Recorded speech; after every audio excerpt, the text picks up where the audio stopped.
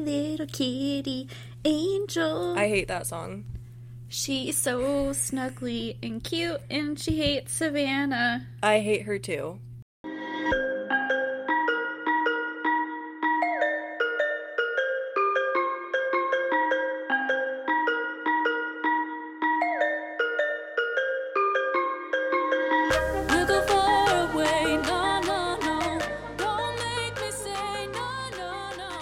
Welcome to The Worst Thing We Read This Week, where we talk about the books that we hate to love and love to hate. I'm Caitlin. And I'm an enthusiastic spokesperson, otherwise known as Savannah. And you do seem very enthusiastic today. God, I'm gonna commit homicide. And welcome back to our podcast. Disclaimer, so no one sues us, just brushing right over murder. We don't hate authors, and we don't hate books. We actually really enjoy both of them. We enjoy discussing both of them with you. We just like talking about problematic tropes, weird characters, and apparently bird fucking in this series. So just prepare yourselves. But we do buy a hard copy of the books every week in some format to support the authors, and if you are financially able, we encourage you to do the same and read along with us. Since these episodes are not spoiler free, we wanted to give you an updated book list. So on the 29th of April, we have Paranormalcy by Kirsten White, and on the 13th of May, it's Paper Towns by John Green. I'm very excited to revisit that book. All I remember from it is Black Santas, and that's... Sounds like a John Green thing to do. It does sound like a John Green thing to do, for sure. My housekeeping is, I'm a little down today because I took a week off of work, and today is my last day of days off, and I have to go back to work tomorrow, and that's a very sad thought to me. That's all. That was a downer, thanks. Welcome to our podcast, everyone.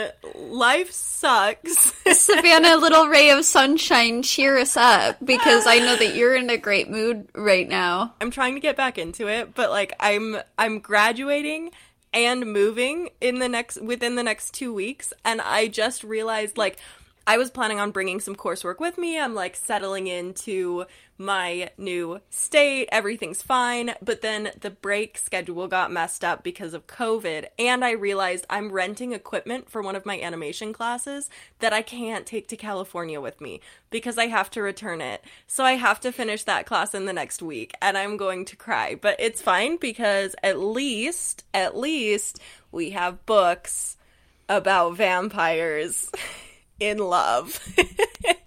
Cool. What are you drinking? I'm drinking... Sometimes I just think about, like, all of the people that I know that listen to this podcast in real life, and I forget about it until they message me after an episode, and I'm like, listen, sometimes the selective things I bring up on the podcast are not a representation of my entire life, and sometimes they are, and you just have to guess. Are you drinking? No. No. No. I'm drinking 3-day-old coffee from the floor to my bedroom. I heated it up in the microwave. Yeah, it's fine. It tasted fine. We're out of coffee, and I didn't have time to drive and go get it. And so, it doesn't taste as strong when it's 3 days old, but, like, it's better than nothing. This is somehow so much worse than if you were drinking alcohol. Like, I can't pinpoint why it is. Well, it's just like black coffee, so it's not like you'll take your, like, fancy drive-through coffee and you'll put it in the fridge and reheat it, like, 3 days in a row. Yeah, like, you're not wrong. I do like, that. This is black coffee. It's fine. There's nothing in it. It's just bean water. Your 3-day-old milk that's been reheated 3 times is cultivating bacteria that will kill you someday. Yeah, that's kind of, like, the goal. Like, that's kind of what I'm hoping for. Yeah, I just wanted to feel alive again, so. And it didn't work, and when we're done recording, I'm going through a drive-thru, and I'm getting something with, like, 8 shots in it, and it's gonna be okay. Oh, heavens. The summary is so long, so It I'm always sorry. is. When friends stop trusting each other, darkness is there to fan the flames. It's darkness with a capital D, just so everyone knows. Things have turned black at the House of Night. Zoe Redbird's soul has shattered. With a broken heart making her want to stay in the other world forever, she's fading fast. As the only living person who can reach her, Stark must find a way to save her. But how? He will have to die to do so, the Vampire High Council stipulates, and then Zoe will give up for sure. There are only 7 days left. Enter BFF Stevie Ray. She wants to help Z, but she has massive problems too. The rogue red fledglings are acting up again. Her kinda boyfriend Dallas is sweet but too nosy and not a bird. Stevie Ray's hiding a secret that might be the key to helping Zoe, but which also threatens to explode her whole world. In the middle of the whole mess is Aphrodite, ex-fledgling, trust fund baby, total hag from hell and proud of it. She's always been blessed, if you could call it that, with prophetic visions, but now it seems Nyx has decided to speak through her, whether she wants it or not. Aphrodite's loyalty can swing a lot of different ways, but right now, Zoe's fate hangs in balance. 3 girls playing with fire. If they don't watch out, everyone will get burned. Here's the thing that is funny to me about this little blurb on the back is Aphrodite is like barely in this book. Zoe is barely in this book. And Stevie Ray is not an interesting enough character to be like protagonist. So maybe that's why I hated this book so much. I'm not really sure, but this was like particularly bad, you know? Yeah, I would argue that you just weren't reading close enough, because I had great fun with this book. I have complained about the perspectives in these books before. Before we jump into plot, I just have to say this about the structure. I opened this book that I know I have to read. And do you know what I see? Do you know what I see on page 1, chapter 1? I do, because I saw it too. Fucking Kelowna's perspective. What the fuck? I know I went off about this almost every book since, like, I think book 4 or 5 when they started switching the perspectives, and I was like, haha, it's too late for this. Oh, naive past me. Little did I know we'd be jumping into the constant perspective of the evil millennial old rapist man. Like, this is the antagonist, and he has no redeemable qualities. And we're trying to give him redeemable qualities here. Like, 100% the reason that he gets a perspective is so that he can be like, oh my god, Zoe has been hurt by my actions, where I literally shattered her soul by murdering her boyfriend. Like, not Zoe. I never wanted to hurt her. What do you mean you never wanted to hurt Like, I hate... Every time I saw Kelowna's perspective at the top of the chapter, I just heaved a great sigh of pity for myself. I had the same thought. My note was, this is already unacceptable when I saw his name pop up. So in Kelowna's perspective, we get this conversation between him and Neferet where they're talking about how to permanently destroy Zoe. Kelowna is kind of dragging his feet on this idea. Neferet is like, you need to traverse into the other world, and you need to make sure that her soul never makes its way back into its body. And he's like, but I can't do that. Nyx has banished me from the other world. And she's like, she banished your physical body, but not your soul. And he's like, oh my god, great point. So basically, right off the bat, we get the setup for what the plot of this book is supposed to be, which is Kelowna and Neferet trying to destroy Zoe's soul, and everyone else trying to get her soul back in her body. I kind of respect how little they care about the canon that they've already set up, though. It's like, okay, that's fair. fair. Like, it's like Kelowna's been banished completely, right? There's like no way for him to get to the spirit world, but they get to this book and they're like, we need him to be in the spirit world. So they're like, your body's been banished, but not your spirit. Even though later someone who is banished, like, their spirit can't get in. They're like, I don't care. Plot consistency, I don't know her.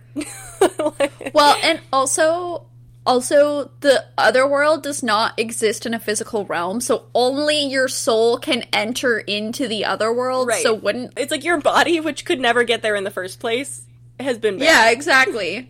Exactly. Take that, God Kelowna. was so stupid when she did that. Yeah. Yeah. Also, fun new development. We get a new character in this story, which is just Darkness, with a capital D. Strangely sexual, as most of our characters are.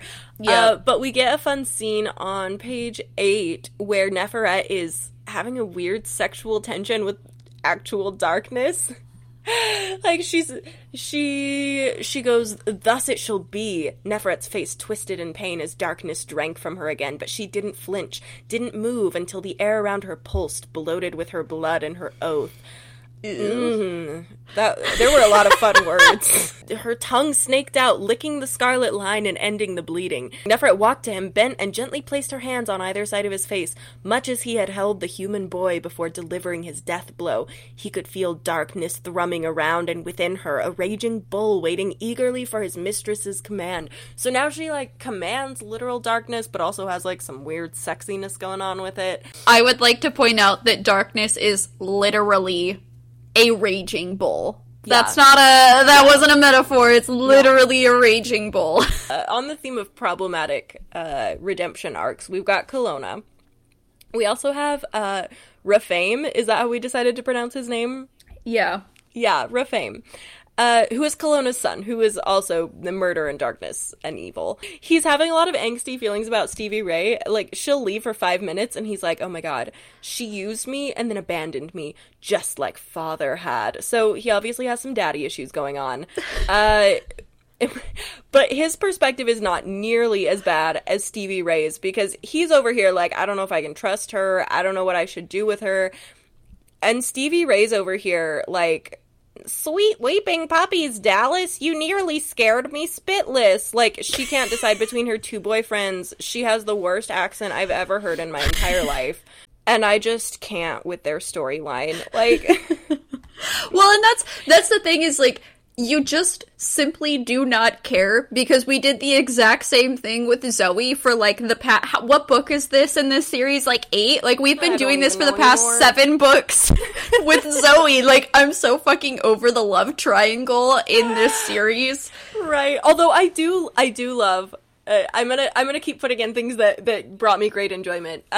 Stevie Ray, when she comes back, like, the reason that she imprinted with Rafame, right, is because she was almost dying on the roof because she almost got burned to death because she was up there trying to help him. I don't know. I can't even remember. Something with the red fledglings. Yeah, the red fledglings were trying to kill her. Right. But she can't explain any of this to anyone because she's built this throne of lies for herself and now she has to sit on it. So when they're like, Stevie Ray, what happened to you? Why aren't you okay? She's like, oh, I was on the roof and I tripped and hit my head, and I just passed out, and when I woke up, I was almost dead because the sun was up. And they're like, it was you know what, yeah, that seems like you. That seems like you.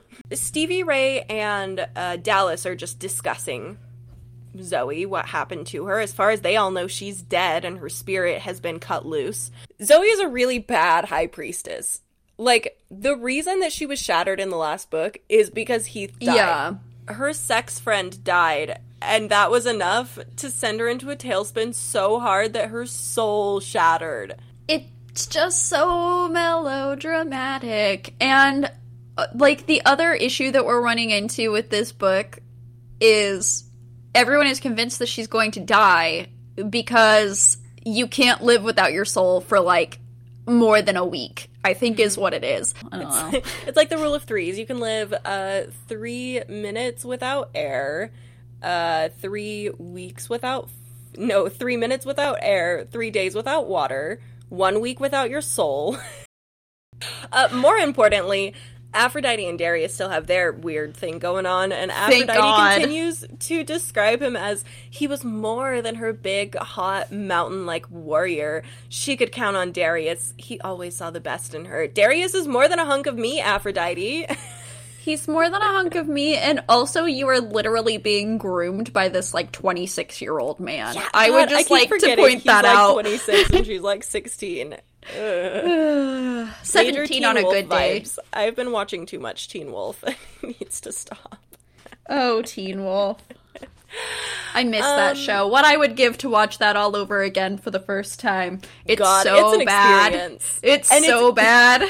Even better, like, you know when you're watching something on your own and it's fine, but then you find someone who's absolutely obsessed with it and they know all the lore and they know all the background and they're like, let me tell you this cool thing, and they're so excited when you watch it. That's my sister right now. So I mean, okay, Teen Wolf is just bisexual culture, and I can't really like explain it, but it has so much bisexual energy in it. Everyone is bisexual or gay. Actually, that's probably our favorite pastime while we're watching, is pointing out scenes that are gay, pointing out characters who are bisexual, and then pointing out all of the homoerotic undertones, that they 100% knew what they were doing. Well, and Colton Haynes, who plays, I can't remember his character's name, but Jackson, yes, he's gay. And then the guy who plays Scott McCall is bisexual. So there is some truth here, you know? He had a major glow up too. I saw a picture of him recently and he's like doing music and he has tattoos all over. He had like turquoise hair. I was like, this is great. I love this for everyone. He was, in the words of this book, a hottie covered with awesome sauce. Okay, yum. Even though my head was kind of fuzzy, I felt warm and happy. That's our protagonist, Zoe, everyone. A hottie covered with awesome sauce. Uh-huh. Okay, yum. And like, Heath is not that special. Why are we still talking about him, you know? And her soul has been shattered. She's in the after... Like, if ever there was a time for levity, this is not it. Like... I feel like we could have had some emotional weight to Zoe almost dying. The rest of the gang is still in, like, Italy, or wherever the fuck they are. Wherever, with Zoe's body when her soul shattered. Stevie Ray, Dallas, Rafame, etc., they're all still in Tulsa. And Stevie Ray is trying to do what she can to research lightness and darkness, but she, like, has to do it all secretly because... reasons. Oh, also she's taking care of her bird boyfriends. Like, that complicates things. Anyways, she needs a car. She's got to get places. So she decides that she's going to start taking Zoe's car around, and it works out perfectly because Zoe leaves her keys in the car because the doors don't lock anyways.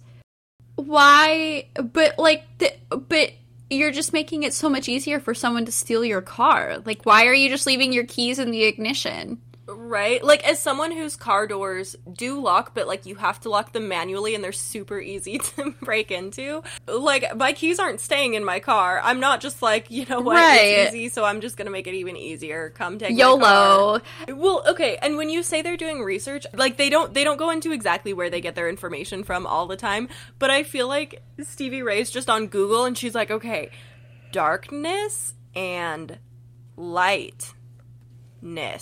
Enter, search, send. And then you start scrolling through Wikipedia pages about darkness and light. Like, none of these kids have any research skills. All they do is get their information from word of mouth. The only person who ever does any research ever is fucking Damien. Uh-huh. And the only thing he researches is big words. And they make fun of him for it. Yeah. But, world building question... one of them at some point says, oh, it's all over the internet that Z isn't the only shattered soul in Venice. I'm sorry. It's all over the internet. Like, someone take me to vampire Reddit with a Y. Like, what do you mean it's all over that? Do vampires just have open discourse on, like, fucking YouTube? Like, what is happening in this world where, like, they're supposed to be secretive and in hiding, but they're also celebrities. So obviously they have, like, some sort of social media account. And what do you mean it's all over the internet? Like, one of the high priestesses is, like, on her phone and she's just like, LOL, Zoe just got shattered. The vampire news circuit is super weird. And also, this has all happened over the course of, like, a day. And it's not widely known that Colonna's soul shattered. I guess we should back up for a second. Colonna's soul did not actually shatter, but that's the story that Neferet is trying to push. He just, like, left his body to go into the spirit realm. A fun reminder that Rafame's only redeeming quality is that Stevie Ray is a furry. But if you're in love with a bird, is it called a feathery? Because there's no fur on birds. So do we have different vocabulary for that? Is she like a bird girl? But then, like, what does that imply about horse girls, though? Well, I thought a furry was just someone who liked to dress up in animal wear, but, like, in a sexual way. Yeah. So it's like, it's like implying, like, sexual feel. Yeah. Yes, you're right. Yeah. No, I feel like it all falls under the blanket of furry. And we could say feathery, but I feel like that just, like, takes us into, like, people wouldn't know what we're talking about, you know? I'm just cracking up. I put these notes in when I was drunk, like at 2 in the morning. Love that. So it just says, feathery bird girl. What does that imply about horse girls, though? No, that's bad. I should have put these in sober in the morning. Fuck. Bottom line, she's still a birdophile. So she's, and like, can we really even? That's the word I was looking for. Yeah, but she's like. She's not even a furry because he's not dressing up like a Birdman. He literally is a Birdman, you know? I mean, yeah, but she's into it. Like, I feel like the vibes are the same. Furry discourse is, like, not what I anticipated for my day today. You're welcome. So Stevie Ray is having a chat with her bird boyfriend, and they both equally hate Neferet. He hates Neferet because she took his father away from him. Stevie Ray hates Neferet for obvious reasons. And throughout the beginning of this book, we get weird little tidbits that imply that Neferet is getting all of this new power. Like, she's somehow becoming immortal, but that's never really explained. Nope. And she suddenly has, like, all of these new powers that no one knew she had before, but nothing is necessarily addressed. It's just kind of like, where is this coming from? How is she getting all of this power? So Stevie Ray's having this conversation with Rafame. They're talking about how they're recalling when she killed the high priestess Shekinah. I think it was in the last book. And Rafame says Neferet touched the high priestess, but not with her hands. She manipulated the threads from deaths she's responsible for, sacrifices she's made, and dark promises she means to keep. That power is what killed Shekinah, and that is the power she wielded against my father's already weakened spirit. I'd like to point out that this is not actually an answer, and it doesn't actually explain anything. So even the answers that we are supposedly getting actually make no sense because it doesn't actually address something. It's just like using feathery language to make you think that your questions are being answered, but it's not. I still don't know what's going on. We do get redeeming quality number 2 out of this conversation, though. Rafame is weirdly hyperfixated on Stevie Ray's mom. Like, he brings up multiple times, he's like, hey, have you talked to your mom? You need to talk to your mom. Have you talked to her recently? How are you feeling about your mom? And she's like, oh, he cares that I miss my mom. Like, Her mom thinks that she's still dead, so he's like, maybe you should call your mom and let her know that you're, like, alive or something. I don't know. Weird vibes all around. Birdman, hyperfixated on your mom. That does it for Stevie Ray, apparently. Yeah. As referenced in the summary, but, like, we don't really get it until the towards, like, midway through the book. Stark is trying to put Zoe's soul back together. So he's researching all of this ancient Celtic lore. He finds this island that this female warrior is in charge of. I'm not going to go into depth about it because it literally just shows up in this book and then disappears. But he finds a warrior to train him to enter the spirit world without actually dying so that he can go and kind of bring Zoe back from the brink. But the warrior is kind of an ass, and he also hates Stark, which, fair. I also hate Stark. I love it. So he's just constantly throwing these little, he's just constantly needling at Stark, like, trying to get him to break down, and he's just like, oh, and how did you feel about Zoe's love for Heath? A warrior bond is an intimate one, is it not? You were with them when the soul shattering happened. Where's your culpability, warrior? And he's like, so what, you let her die because you suck? Because you're weak and jealous and she's in love with a human and his death literally killed her? Where it's your death only made her mildly weepy for one book? Bitch. Like, everyone is so mean to Stark in this book, and I love it. Yeah, but Stark is a rapist, so, I mean... Yeah, I'm here we support negativity towards him. Now, the problem is Stark and all of the other supposed good guys are trying to bring Neferat down because obviously, I mean, like Kate mentioned earlier, she's becoming an immortal. She's come up with this great excuse that Kelowna's soul is shattered, so you don't have to worry about him. Nothing bad is going on with him. He's definitely not in the spirit world trying to, like, murder Zoe. But the problem is, Neferat is only obviously evil to these children. She is very good at acting coherent in a group setting. She's very good at acting, and they're terrible at it. They're so bad at it. So this book is also starting to give me, like, Shatter Me series vibes, because now every book, everyone is discovering a new power that they suddenly possess. Like, for example, Aphrodite can apparently now sense spirits from the other world. This is awfully convenient that Aphrodite has obtained this new skill. That's all. That's all I can say about it. It's because we maxed out Zoe's abilities. Like, she cannot contain she's a Mary single Sue. Extra For sure. ability, and so we had to start giving them to other people. Had to start spreading the love. I really enjoyed the little discourse that we had on graphic novels midway through. Zoe's dead. Neferat is gaining power. People are trusting her over the rest of these crazy teenagers, and right in the middle of that, we get where Stevie Ray makes a comment about how, oh, you just need to check out his body using your super spidey otherworld senses.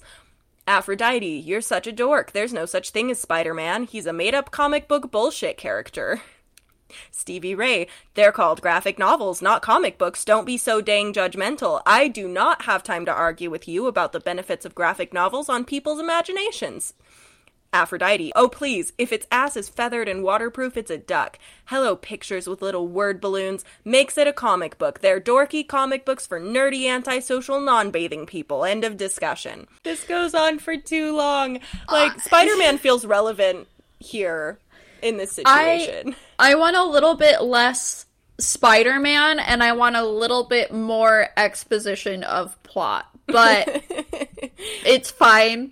I've come to accept it. Meanwhile, we have miraculously a solution on how to fix Zoe's soul, and that solution is because Stark is her warrior IRL, he is also her warrior in the other world, so he needs to fake die to go get her. Another convenient solution. Like, it's not just like Zoe needs to put herself back together, it's that Stark is going to conveniently not die to go rescue her body. The explanation for it is just that, like, Stevie Ray brings up that doesn't make sense because, like, haven't we read in the Fledgling Handbook 101 that like, it doesn't, that doesn't work, that, like, that's not possible.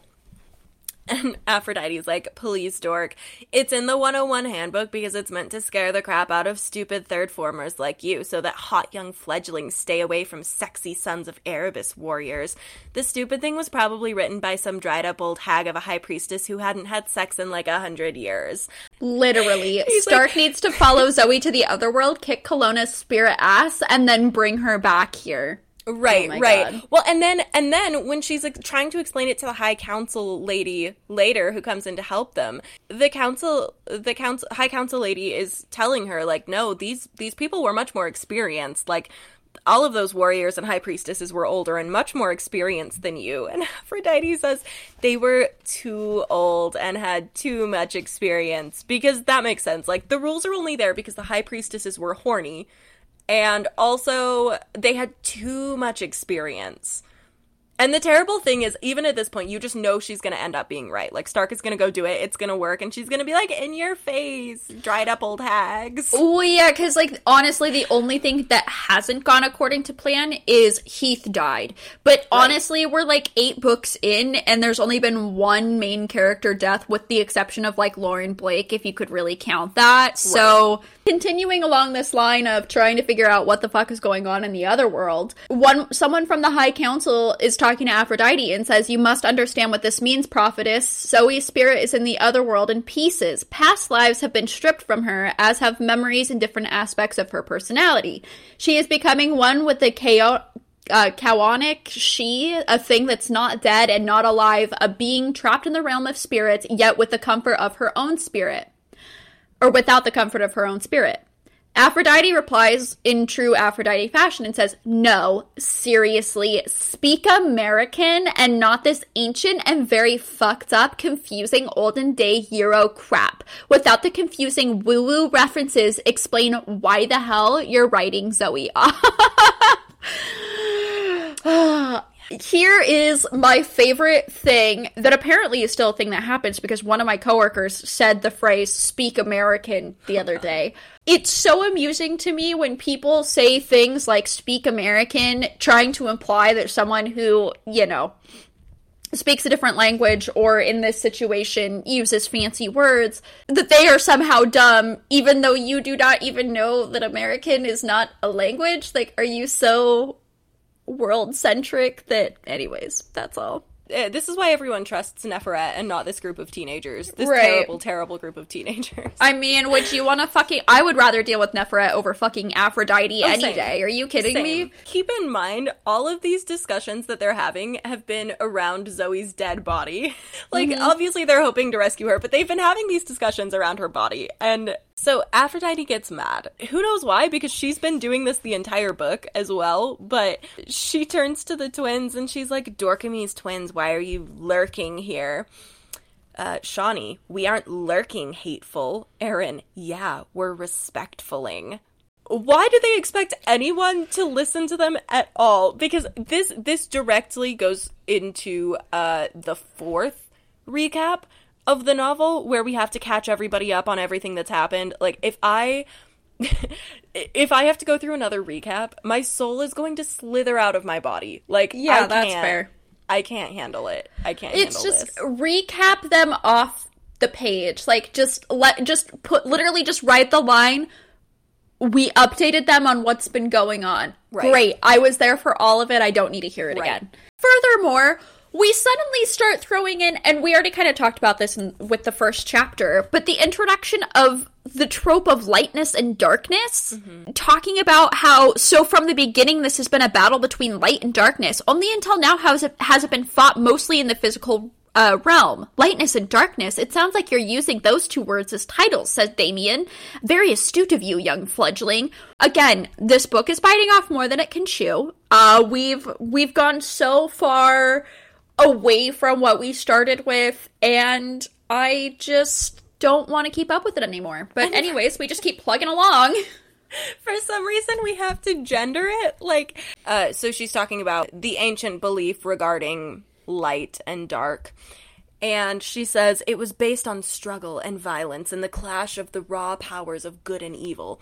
Aphrodite snorted. You mean guy stuff? Thanatos' brows lifted. I do. Like, looks like we can't girl boss gatekeep gaslight our way out of this one, fam. There's this, like, weird obsession with guy stuff, because apparently even in the matriarchy, we can't get away from sexism. They stick with this theme. It wasn't just the High Council leader being like, yeah, Aphrodite, right, guy stuff.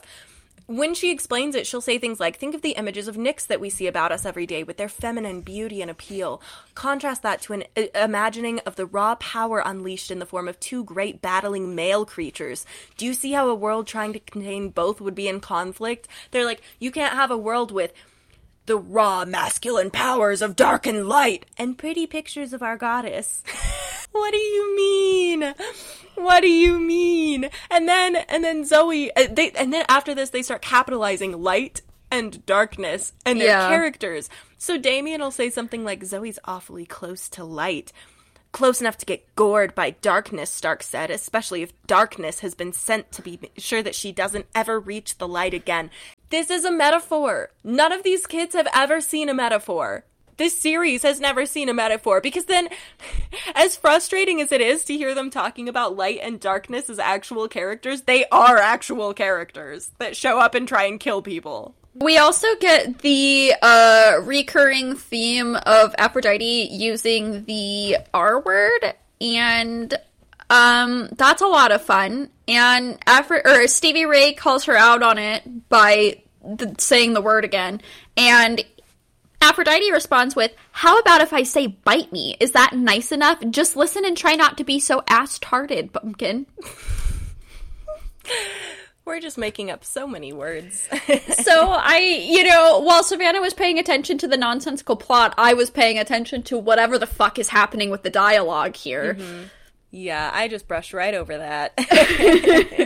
This now becomes a theme, is the difference between guy stuff and girl stuff. And Stevie Ray is talking to Dallas. He's telling her about how he's in training with one of their teachers and he's learning to fight. And he got this really cool knife. And he's like, yeah, I'm not using it to practice with yet, but Dragon did say I could wear it for a while if I was careful.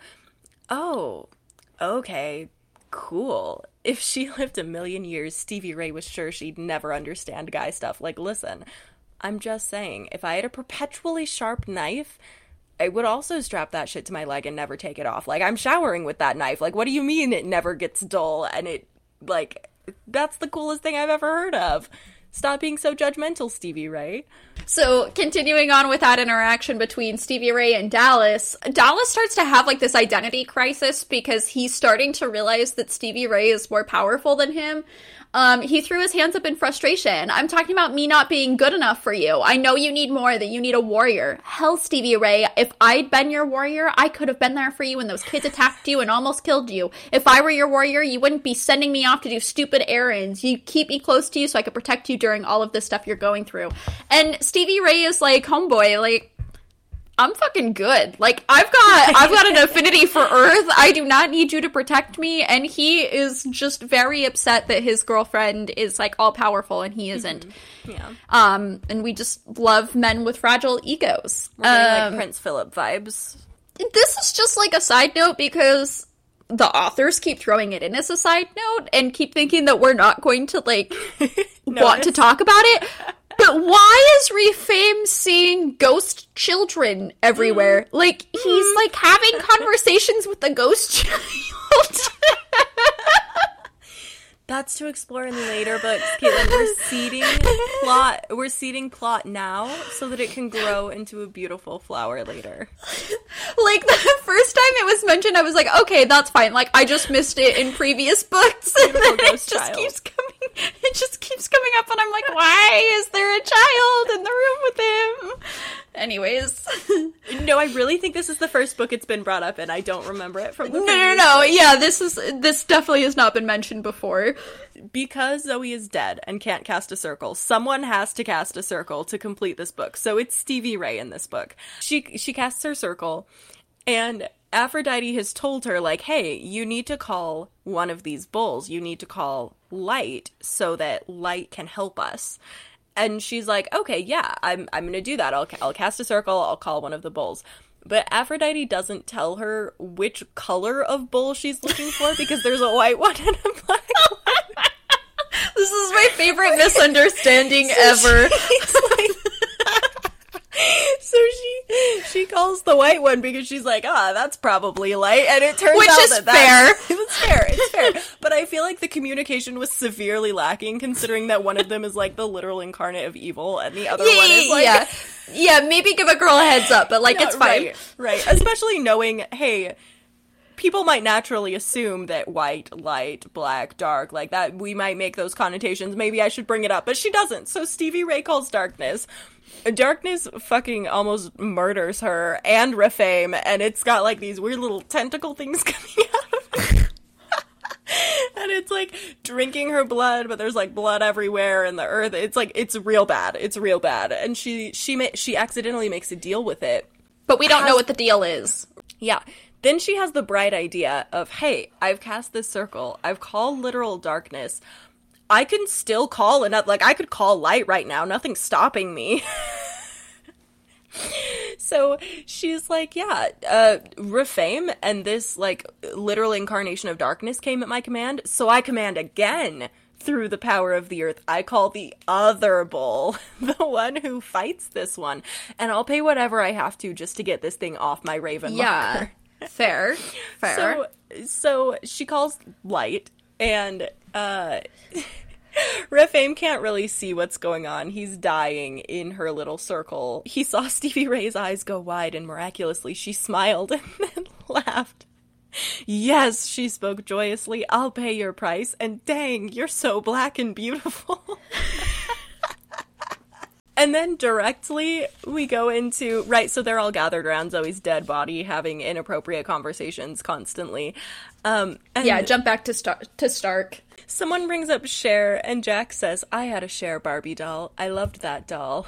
Aphrodite. A Cher Barbie doll? Seriously? You're supposed to be saving Z, remember? And then they get into this, like, 2-page long discourse about Barbies? And Jack is saying Barbies are a cool and an important part of American culture, especially celebrity Barbies. Aphrodite, celebrity Barbies would only be important if they had interesting accoutrements that you could buy with them, Aphrodite said. Accoutre what? Shawnee said. You sound like you swallowed a French guy and are trying to spit him out. And then they start talking about accessories, like how to accessorize your Barbies, and Paris Hilton doll, and what should be a Barbie? What could we make into a Barbie? Like this goes on for much too long. So, like, 2 books ago, or however long ago, because they honestly kind of all blend together, but previously our escapist thing was Project Runway. Yes. And now it is Celebrity Barbies. It's always something new with these guys. It's rather specific, I would argue. Mm-hmm. A little bit niche, yeah. Basically, for some reason, the gang in Italy has decided that they're going to start listing out things that could be considered light and things that could be considered dark. I added the onion rings and ding-dongs, Jack said when everybody just stared at him. He shrugged and explained, onion rings are deep-fried and fattening, but the onion is a vegetable, so aren't they good for you? Maybe. And, well, ding-dongs are chocolate, but they have cream in the middle. Isn't that dairy and healthy? I think you're brain damaged, Aphrodite said. We added your name, Aaron said. Yeah, because we think you're like Rachel on Glee, Shawnee said. Super annoying, but she has to be in the show because sometimes she comes up with good stuff and kind of sort of saves the day. But we think she's still a hack from hell. Like you, Aaron finished, giving Aphrodite a sugary smile. Okay, Rachel I from cannot. Glee is the second worst burn I can think of because the first is Hands Matthew down. Morrison. So true. So true. I cannot think, there is nothing more offensive than being told that you were like Rachel from Glee. Yeah, except being told that you have vibes of Matthew Morrison. Which just means that you're a child predator. Yes, and a war criminal somehow also. And a war criminal. Meanwhile, Stevie Ray is trying to figure out how to keep up with all of the lies that she's told. And I said earlier in the episode that she was building herself a throne of lies, but the in-text description is better. It says, she couldn't tell anyone about the Raven Mocker, so instead she began again to weave lies with the truth, forming a terrible tapestry of evasion and deceit.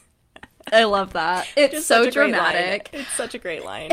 Stevie Ray's having a conversation with the remaining professors at the House of Night, and they're realizing that a Raven Mocker is, like, still around, and they're specifically talking about Rafame, but they don't actually know that he's, like, still alive. And Stevie Ray is like, I'm going to continue to defend him because he saved my life twice, but also he did kill Dragon's wife, so that is a negative. But Stevie Ray keeps thinking to herself, he's changed, he's different now. And I was like, yep, that is the story arc of every fucking man in this book. They don't even do anything to change either. They just wake up one day and they're like, you know what? What if I wasn't a murderer? Maybe I'd be a more viable love interest then. Yeah, Zoe now loves me, which means I can stop being a rapist. Mm-hmm. So Stevie Ray keeps, like, sneaking off, and it's starting to become more obvious because she has to keep sneaking away to go take care of her fame. And Cramisha, who you might remember from the past couple of books, who is essentially our stereotypically black character, but she also writes a lot of poetry. But she's calling Stevie Ray out on it, and she's like, so who are you seeing? Like, obviously you're seeing someone other than Dallas, because I've seen the little glow in your face. And Stevie Ray says he's someone no one would like. He ain't abusing you, is he? Because that's some wrong shit, and I know some females who've been caught up in it and can't get their way out. Cramisha, I can make Earth rise up and kick someone's ass. No guy would hit me, ever. I just love when we handle these issues, these really serious and traumatic issues, with such delicacy, such as this exchange right here. Right, and Stevie Ray in her head is... Well, because Cramisha's next follow-up is he black? Because Stevie Ray is white and from the South, and so maybe her parents are racist. I don't know, I think is the thinking. And her thought process is, no, Cramisha, he's not black. He's a killer bird with evil for his daddy. Yes! The on-point descriptions are killing me dead. Also, token not in a sexual way for this book. I forgot that this is the series that originated from. Aphrodite is talking, or no, Stevie Ray is talking about her imprint with Aphrodite, which they made very clear when it happened a couple books ago was not sexual. It wasn't. But there was some weird tension going on. So Stevie Ray brings it up again twice, and both times she says not in a sexual way. Yeah, I wasn't grossed out by her no anymore, homo. and we had this connection going on. Then she realizes that she said the word sexual, and she's like, but why am I thinking about that? Why am I thinking about that aspect of our imprint in regards to Refame? I don't like him, do I? She couldn't possibly. Okay, my biggest intrigue and also complaint with this book was that we start diving into a lot of Celtic lore and just a lot of Irish folklore, Scottish folklore. We're crossing a lot of international boundaries as well, because they're traveling. They're actually going to these places that these myths are from and trying to rewrite them. But we're not giving them any sort of depth. We're not getting any sort of detail. We just get random lines where Stark's Scottish warrior mentor will pop up and be like, the Fae, fairies to ya. Do you know what... I can't do a Scottish accent. That wasn't all that bad to start, though. Do you know that's where they're saying tie the knot comes from? Beautiful. And then he's there going, aye, woman, if it's truly romantic, then it must be Scottish. And he just, keeps dropping these lines, and he's like, yeah, the fairies are going to help you. And then we just move straight along. We don't go back and talk about the fairies. We don't get to know, who these fairies are, where they came from, how they relate to vampire lore. He's just yeah, the fairies. The fairies are going to help you go into the other world and piece Zoe's soul back together. Well, again, even the answers are non-answers, so... Mm-hmm. Meanwhile, I'm finally fuck yeah, some spice. This book is gonna start moving along. I mean, we're on page 200 and I'm bored as fuck at this point. I want to know more about the fairies. I want to know, I just want something to happen. I want something different to be going on than what we actually got in this book. But apparently on the evening news, this is in Stevie Ray's perspective, there was a bulletin about a gang break-in at these apartments where 4 people were killed and their throats were cut out and they were partially drained of blood. The only reason the police are not on our doorstep accusing us is the report from several witnesses who all swear it was a gang of human teenagers with red eyes. Sus. So human teenagers with red eyes. So I'm great. I love that they specified that it's human teenagers anyways, but I'm just okay, cool. So red vampire is coming back in full swing. Nope. We just kind of casually mention that and skip on over it, and that's all we really know about it.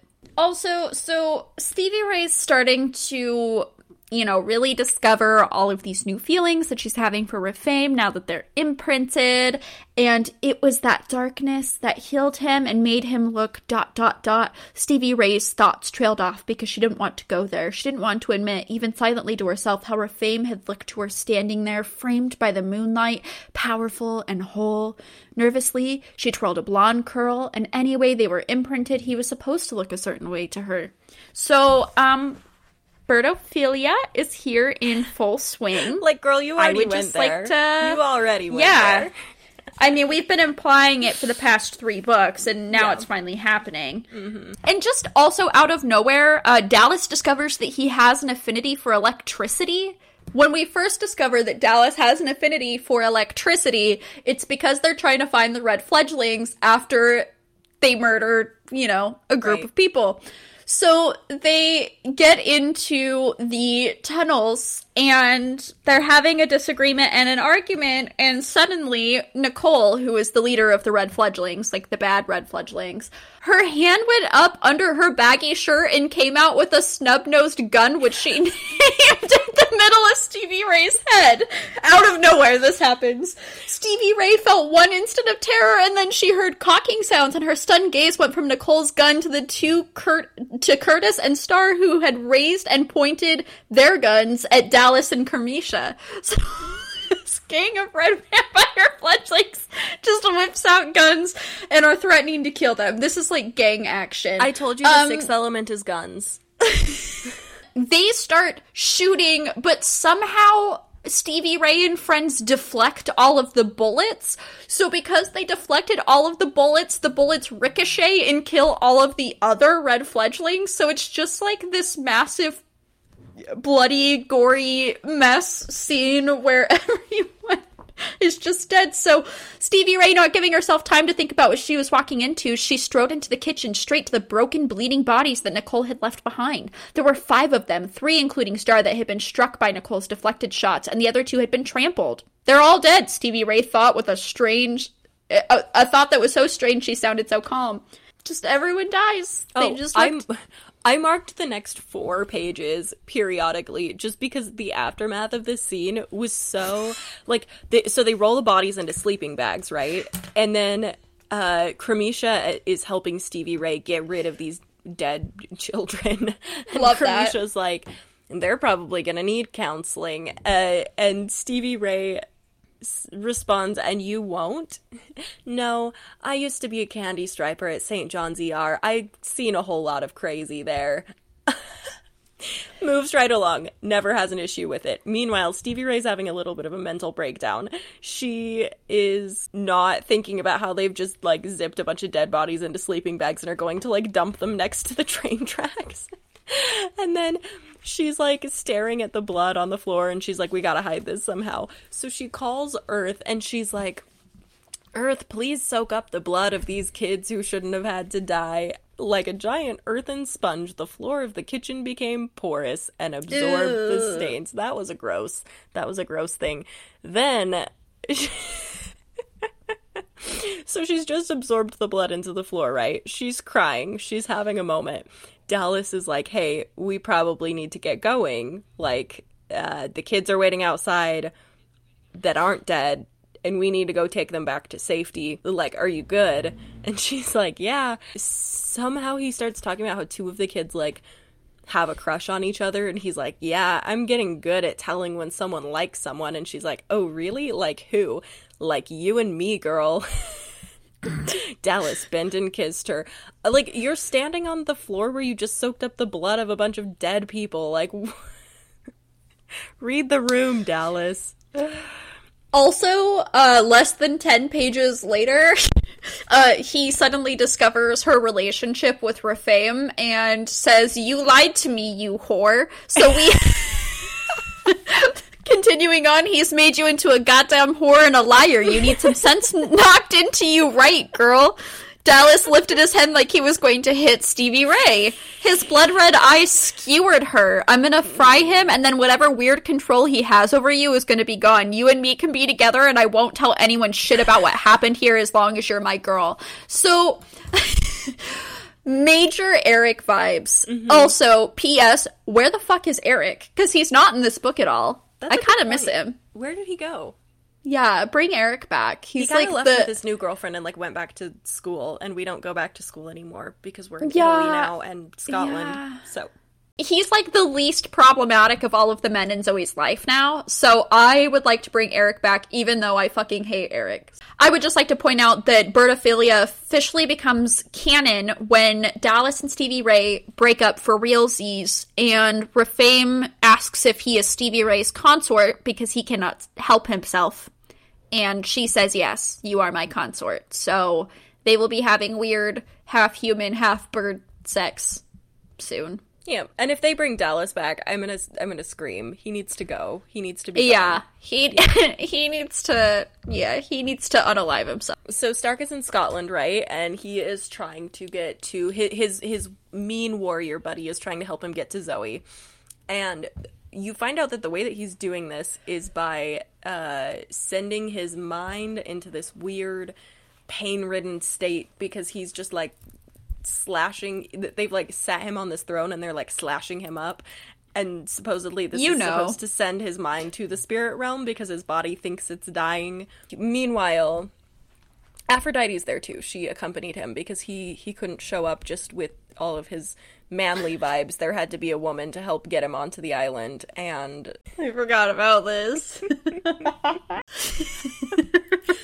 So somehow this works. Stark makes it to the spirit realm, and he doesn't really know what he's going to be facing because they've been talking in metaphors and parables the whole time, and they're like, you're gonna have to face something really difficult.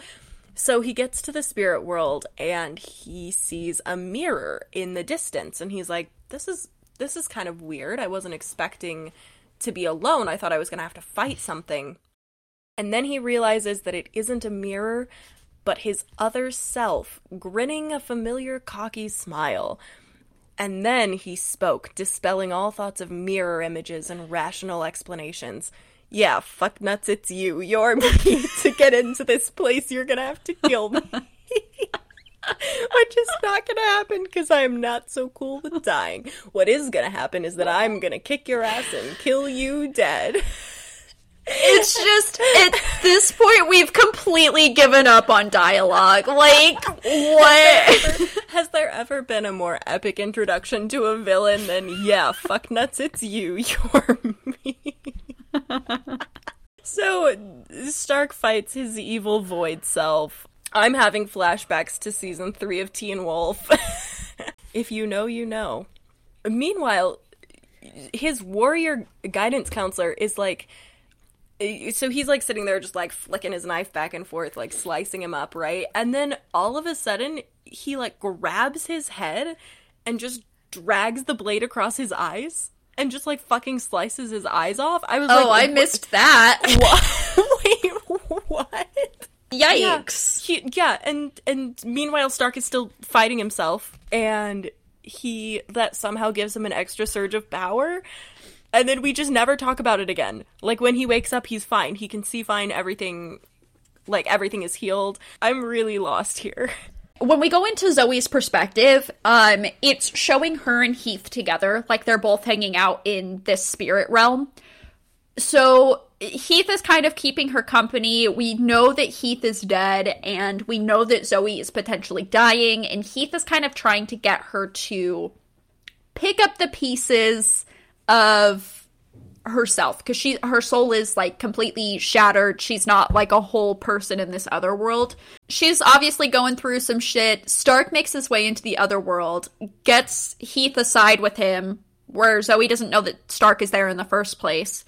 And Stark tells Heath, you have to basically pass on, because the only way that Zoe is going to come back into her body is if you leave her. Mm-hmm. So, like, the only chance that we have of saving her is for you to actually die. Because she's the worst fucking high priestess ever, and she refuses to leave her consort, even if it means saving the world. Right. Even though Heath is, like, not that special, and he's super homophobic, mm-hmm. and he's not great. So many issues with him. Heath leaves Zoe, and it's described as...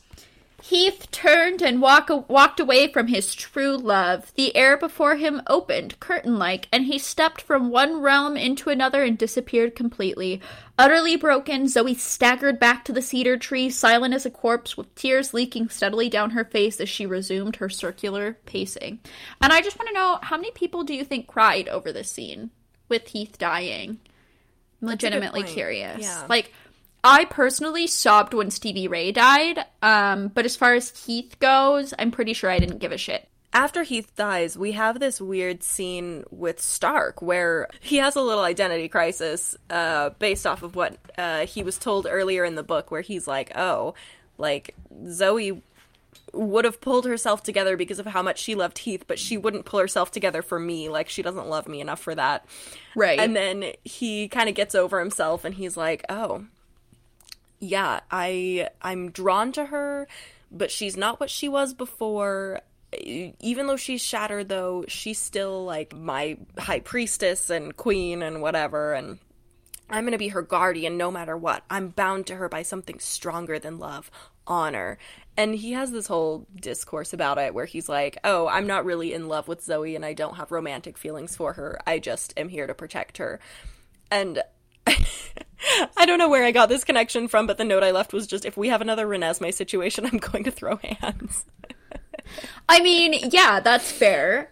Also, on this same page, we also get this info drop that Heath left here so that he can be reborn and live another lifetime. And that I was it. like, that was where it excuse came me, from. What? Yes, Heath getting reborn, and like that his spirit is going somewhere else and he's going to be reborn, and they have this unbreakable bond. Thank you. That's where it came from. I was like, good. If we have another Renesmee situation where she like finds Heath's like baby reincarnation and is like, I love this baby. Then I'm done. That's where the series stops for me. I don't care if we're on the last book, we're done. You know, I never finished this series, so it's entirely possible that that's what we're going towards. I will scream.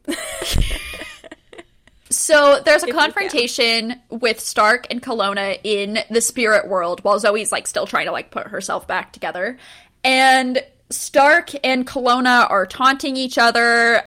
Stark is basically telling Kelowna, like, look at all of the pain and suffering that you're causing. You're not a god. Just because you're immortal doesn't mean that you can, like, make all of these decisions for people. Kelowna's like, let the pain this causes Zoe be on your soul, not mine. And Stark says, yeah, because I'd hate for you to fucking take responsibility for any of the messed up shit you've done. And I was like, this is the pot calling the kettle black. Like, right. You guys have essentially done the exact same things, just in different timelines. Yeah. Yes. So, you know, it's whatever. But Stark can be redeemed. We're on our way to getting Kelowna redeemed. All will be well in the end, I'm sure. So we do end on a hopeful note. And I don't really have anything left to say about the plot. My last note was just Stark saying, and as Stevie Ray would have said, Kelowna was as wrong as man boobs. Yeah, very true. Everyone comes back to their body. Everybody lives other than Heath. Zoe is a broken being. But Heath is reborn as a baby, so it's all good. Well, apparently.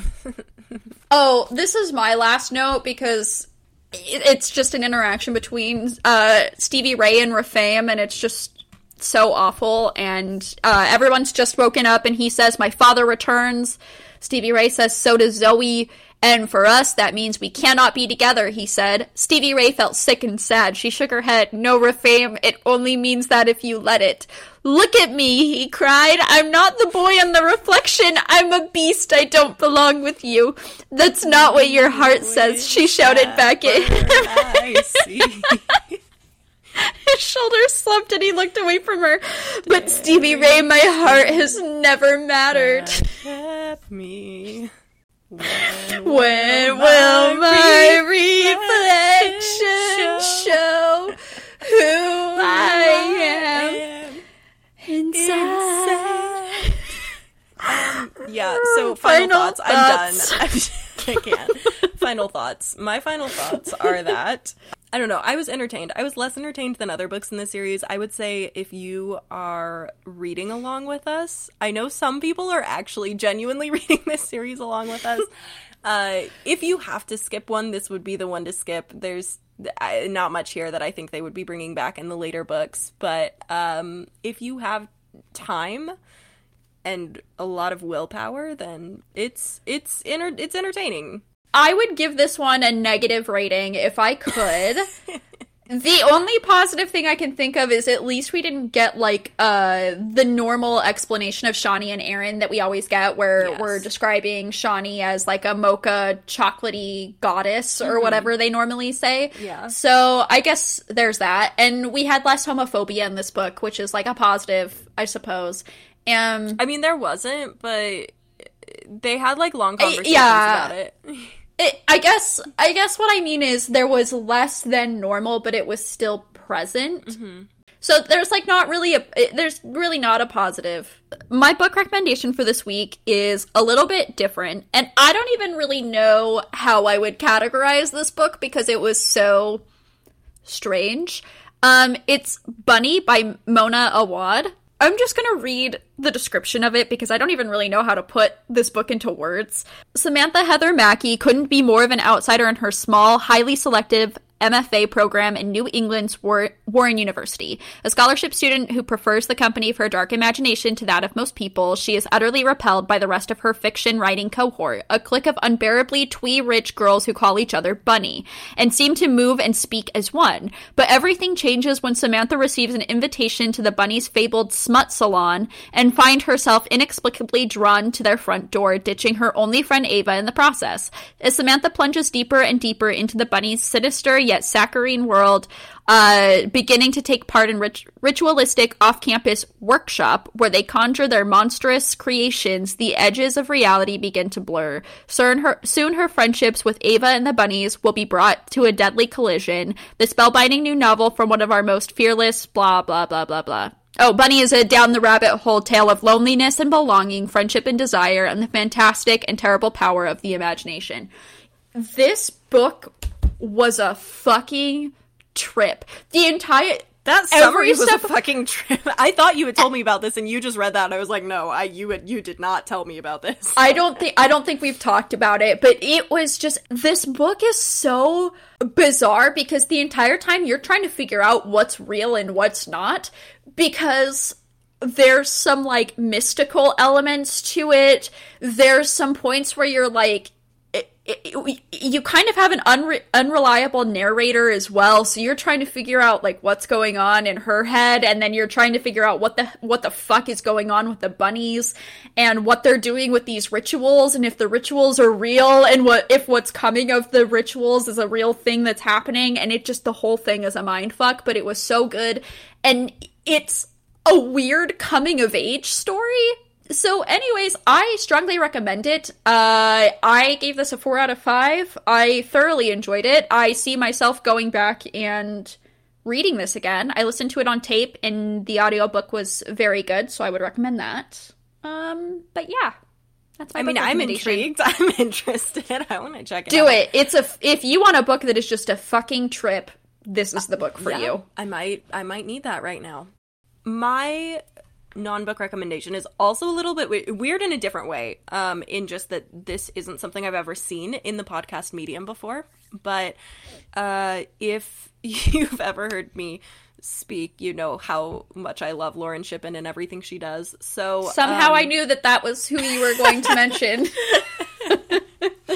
There's a list of people and it rotates, but, like, she's definitely at the top. She's up there. Yep. Yeah. Lauren Shippen produced the Bright Sessions, the College Tapes, the AM Archives, all those spinoffs, and also runs or created Atypical Artists, which has produced a few other podcasts. I haven't listened to all of them. I was putting this one off because it sounded so kind of niche and out there. It's called In Strange Woods, and let me just read you the summary. So, after a tragedy in the Whitetail National Forest, 18-year-old Peregrine Wells seeks out survivalist skills from an enigmatic old recluse. In this fictional documentary musical with an original folk pop score, listeners will follow producer Brett Ryback as he explores themes of grief, adolescence, and our precarious relationship to the wilderness, all set against a sleepy northern Minnesota town reeling from a loss of innocence it will never get back. So I love everything that she's done so far, but I read a fictional documentary musical, and that was like, it seemed like a step too far. Right. But I saw people talking about it. It got really good reviews. And then I realized it only has 5 episodes, I think, for a total of like 3.5 hours of content. So it's like a really long movie. And I was like, okay, I can handle that. And oh my God, I was so impressed just at the way, because when you think musical, I mean, music and then the staging and the dance numbers, like, they seem like inextricable from each other. But the way that she was able to do that in just an audio format, but it's still somehow so visual, I was really impressed. The soundtrack is very good. If you listen to the first episode and you're not sure how you feel about the songs, that's fine. The first intro song is a little bit meh. But there's at least 3 songs. They released an ensemble cast soundtrack, and there's at least 3 of them that I bribed my sister with food, and then I would, like, take her in the car with me, so we were driving. so that I could play this podcast and like force her to listen to it effectively. And then she got Love really it. into it and started listening on her own. But the soundtrack has been stuck in our head for at least a month now. It's very emotional. I wrote a full-on essay about it, just comparing like 2 or 3 of the characters that were really good foils for each other. So if anyone listens to this podcast and wants to talk to me about it, I have a lot of feelings and thoughts. This podcast destroyed me. I've been thinking about nothing else since I listened to it. So 10 out of 10 would recommend. Don't be thrown off by the fictional music part of it. It's very good. It sounds like a good time. Don't forget that next week, or I'm sorry, not next week, but our next episode is Paranormalcy by Kirsten White. So if you want to read along with us, make sure you read that first, because that is the book that we're discussing. Yeah, follow us on social media. Follow us on Twitter at worstthngweread, Instagram at worstthingweread, and send us an email at worstthingweread@gmail.com. Follow us on Goodreads. Our ads are in the description box. And with that, we will see you next week. Not with our eyes, but with our mouths.